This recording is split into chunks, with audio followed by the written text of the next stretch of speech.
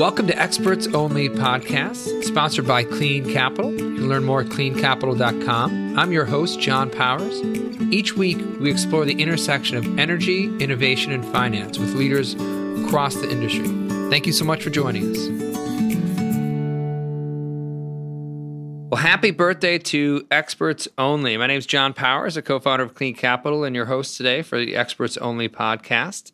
We've been on for about a year, and thanks to our listeners so far, it's been a big year.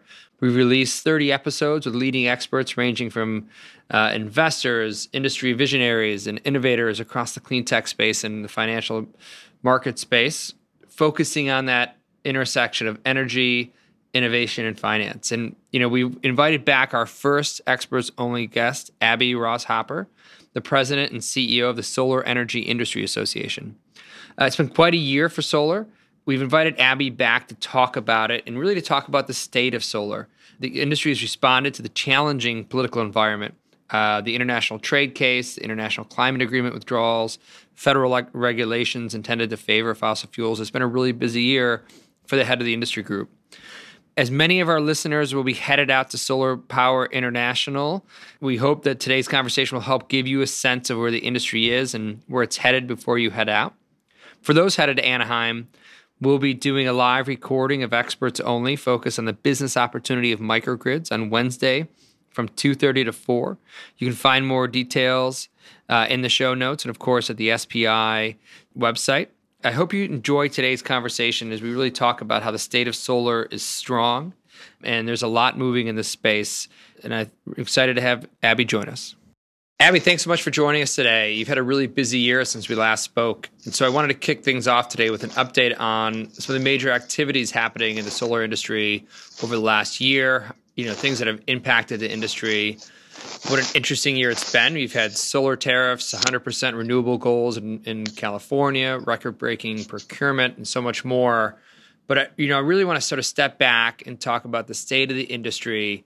We're at a time now where solar represents 10% of electricity in 5 states, but it's not all been roses. I mean, there's certain tremendous amount of uncertainty that I imagine you've had to wrestle with. So, how do you define the last year for solar? Well, John, first of all, thank you so much for having me back. It's an honor to be here again.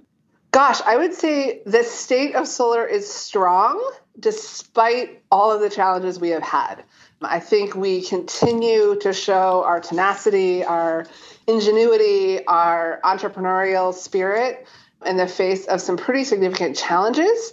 And I think the thing that I find the most frustrating is that while we're doing all kinds of great things, we could have been doing so much more, right? If we didn't have these headwinds, we could have been growing at an even faster clip. That's interesting to hear. I mean, we see it on the investment side. There's a whole new wave of capital coming into solar because of the growth we've had over the last decade. And, even with the headwinds, I think there's a lot of exciting things going on.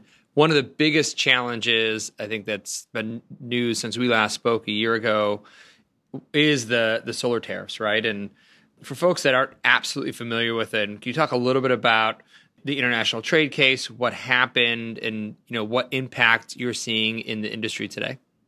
Sure. So when we last spoke, we were sort of in the midst of this trade case. There was an incredible amount of uncertainty. And as you know, that uncertainty by itself had a dampening effect on the market.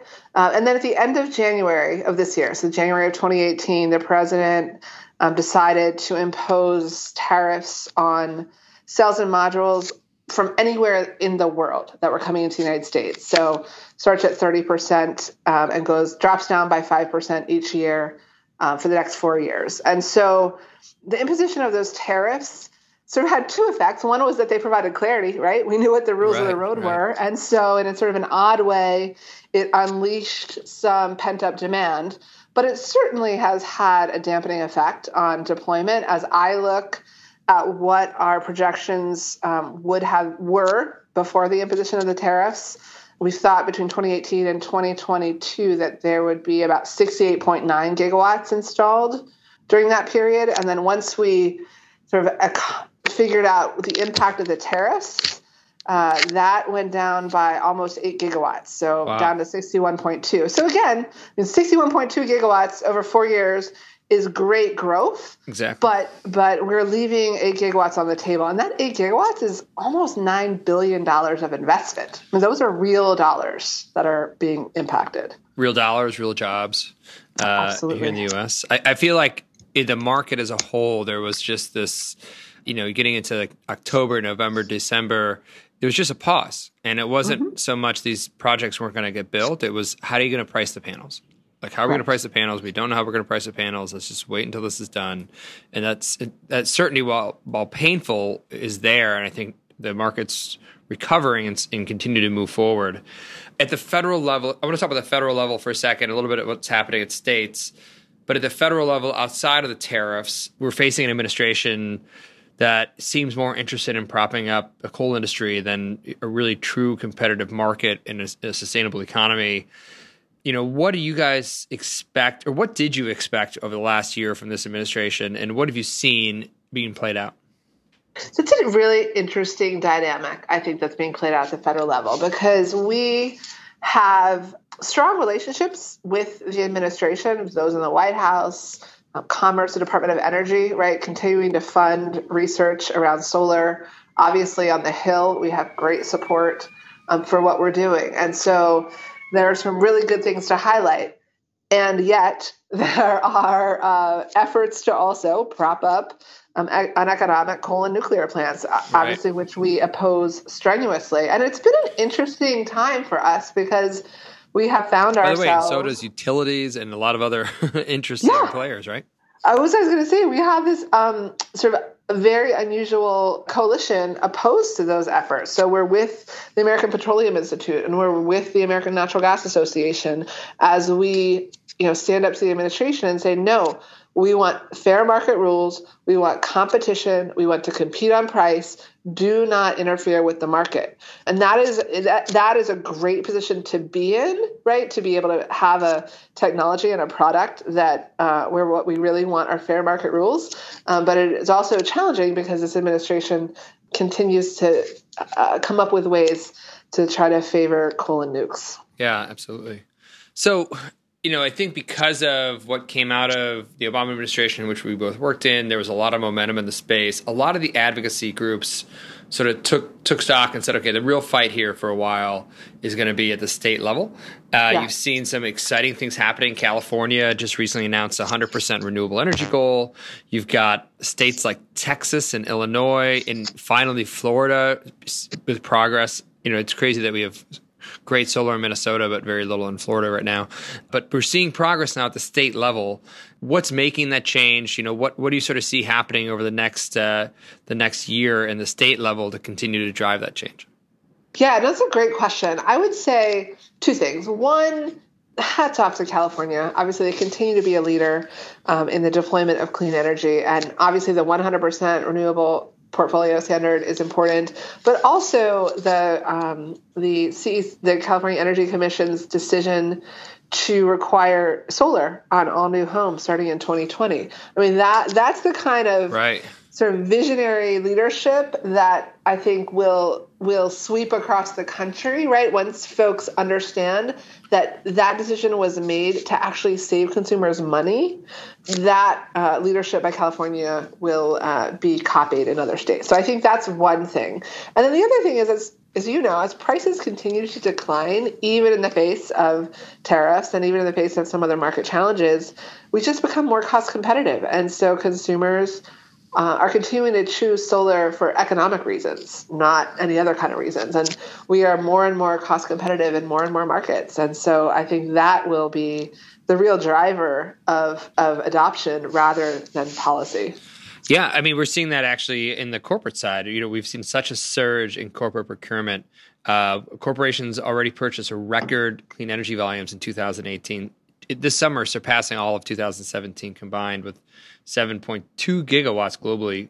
Firms like Facebook, who this year was the biggest corporate buyer, are catching up to companies like Walmart and Apple. The demand is fantastic. What is driving that positive trend? I think you've hit on some of this already with pricing and certainty. And do you sort of expect it to continue? I do expect it to continue. As we look at that, just sort of one other statistic to add to your litany of them, corporate procurement of utility scale PV accounts for about 12% of all projects in development, which is pretty amazing when you think of that such a sort of specialized segment of the market. The other thing I think that drives it is customer demand, right? Customers of Walmart, of Facebook, of Google, of FedEx, of real estate companies that say, you know what, I want my fill in the blank to be delivered or procured or built or manufactured with renewable energy. And so I actually think that is going to continue to be a really important piece of the puzzle. And that's why we can talk more about this, but that's one of the reasons why we are really focused on how we communicate about solar so that consumers, be they utilities, be they businesses, be they homeowners, can articulate that desire and demand for solar energy.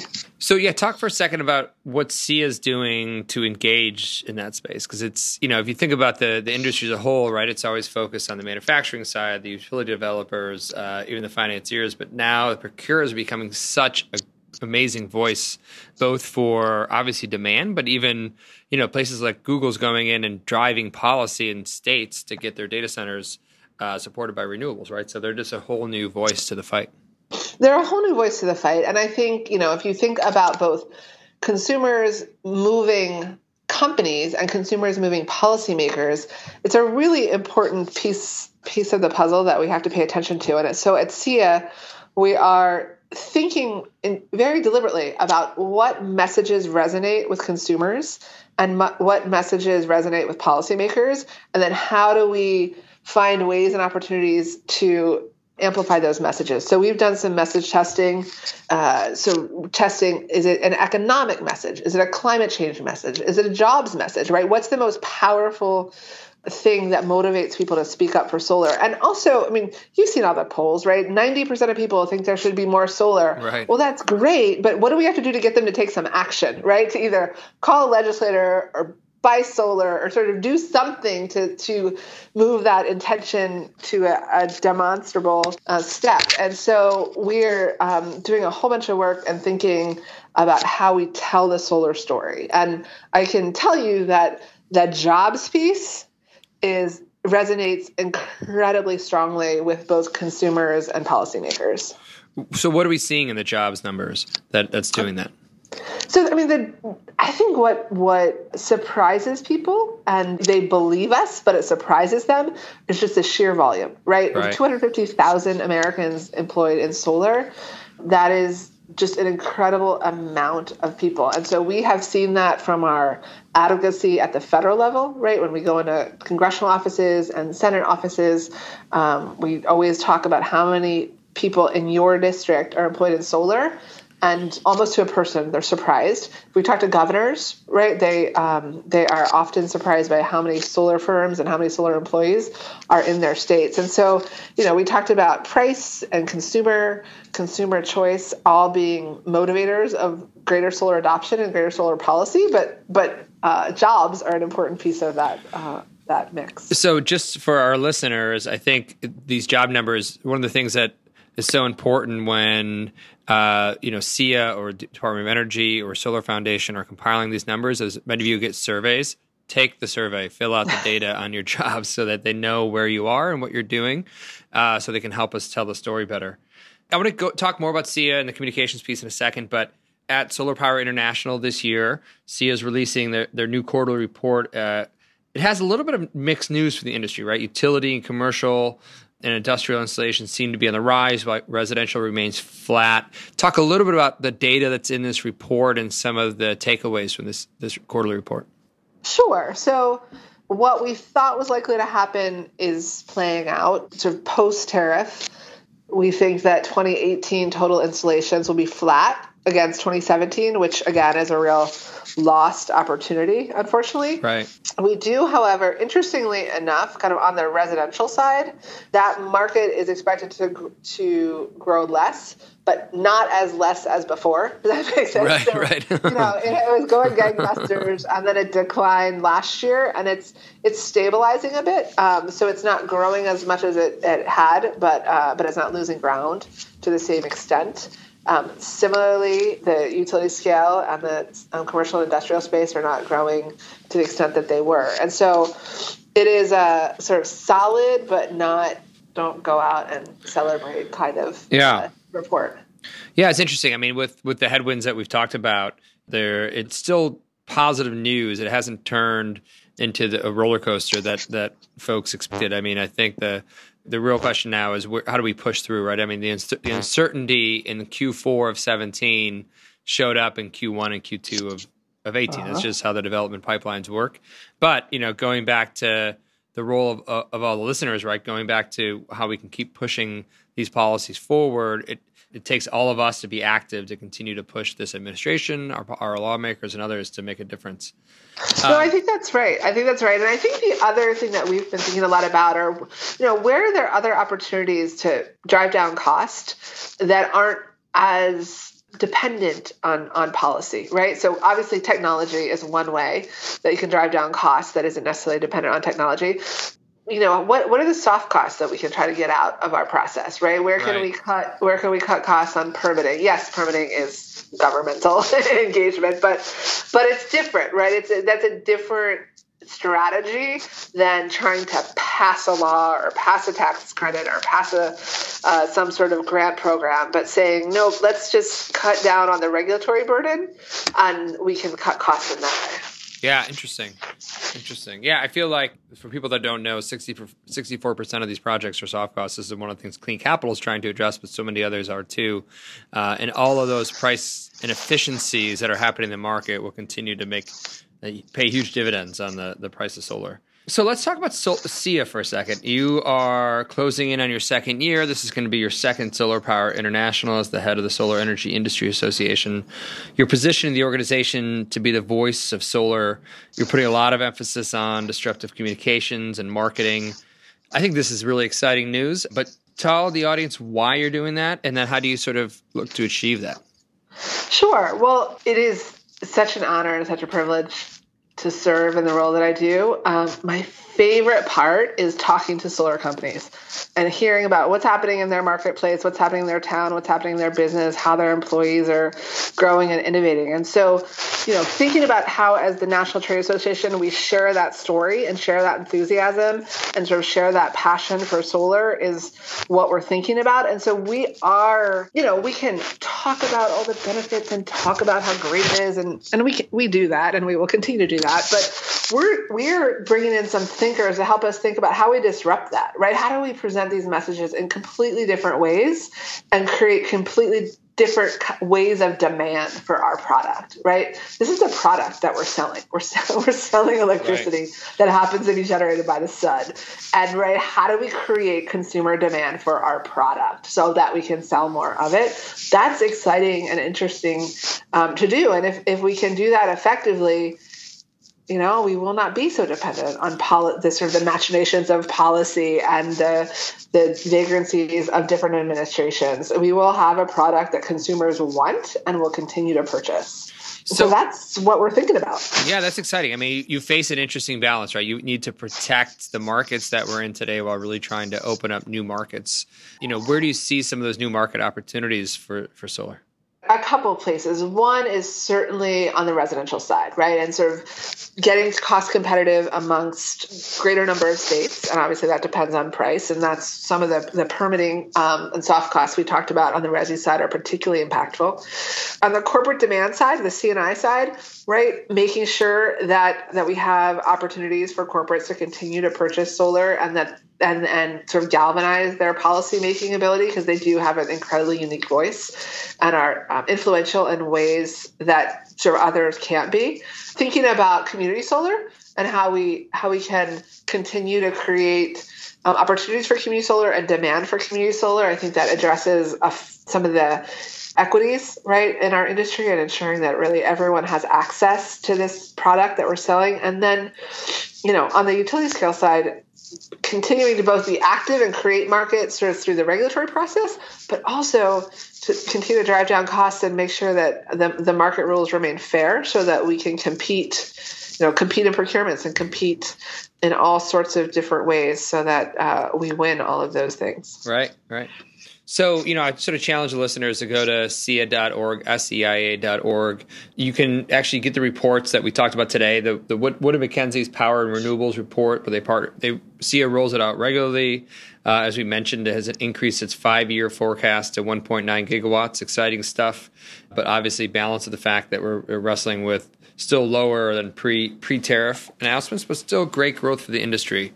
I'd also sort of, if you're on your way to SPI, make sure to see Abby's, I imagine you're on a plethora of panels, but I know you've got a really exciting communications panel, and take part in what will be a really exciting conference this year. How do you see SPI sort of changing, or how has it changed, as we're seeing, for instance, storage start to really come into play here? Right. No, that's a good question. So just for your listeners, my panel is Tuesday morning. Tuesday morning, great. Come Tuesday morning, I will be talking about this, and with some. I think I'm the only solar person on the panel, right? So we have marketing people and communications people from a variety of different industries. I think we spend a lot of time talking to ourselves, and we're going to hear from people who don't have such a vested interest in solar. And I think we'll be just tell it like it is. So that'll be fun. I would say, Solar Power International is really evolving to reflect the world as it is and the world as it's going to be. So we have added Energy Storage International. Obviously, the two technologies are incredibly complementary, and many consumers, wherever they are in the value chain, are interested in demanding solar plus storage. And so we have a significant portion of our show and of our programming is around storage. And then thinking more broadly about kind of the energy system. I was going to say of the future, but it really is of now, right? How does demand response play into this? What kind of software systems are engaged in making sure this whole thing happens? What's the role of microgrids? How about electric vehicles, right? How do they play into this system, and where do they, can they act as storage, and how does that happen, and what technology is needed to make that happen? So I would say kind of in a nutshell, that evolution is looking at the system and not just a specific technology. And I find that exciting. The other thing that I would be remiss if I didn't say is that I am hopeful that SPI is becoming more diverse, right? I mean, I went last year for my first one, and there's a lot of people that all look the same at SPI. And so being really intentional about making sure that we are bringing in men and women and people of all colors into our workforce and into our customer base and into our conferences and on our panels is incredibly important to me personally, but I think to our industry. We're going to be much more innovative and much more thoughtful and much more powerful if we sort of bring all these voices into our industry. And so hopefully folks will continue to notice a diversification of our shows as we continue to reflect the world as it is. Outstanding. How do you, as a pro now at SPI, any insider tips for the newbies? Okay, John, I think you make yourself a bedtime and stick to it. That's I like it. I think that is my super not that fun, but I actually live by it pro tip. That's good. I love it. Abby, thank you so much for joining us and being part of this is really our anniversary show. As I said in the introduction, you are our first guest. I appreciate you being on, and I'm really excited to continue to tell the positive story that solar has been in the track we're on. And hopefully next year we're back having the same conversation and continuing to push the market in an exciting direction. Great. Well, happy anniversary, and thank you so much for having me. Absolutely. Thank you so much to Abby for joining us. We look forward to seeing many of you at Solar Power International in Anaheim. As always, please continue to listen and share this podcast. If you have ideas for other guests, please share them with us. And I'd like to thank our producers, Lauren Glickman and Emily Connor, for their continued support. Go to cleancapital.com to get more episodes. And as always, I look forward to continuing the conversation. Thanks for listening in today's conversation. Find more episodes on cleancapital.com, iTunes, or wherever you get your podcasts. If you like what you hear, be sure to subscribe and leave us a 5-star review. We look forward to continuing our conversation on energy, innovation, and finance with you.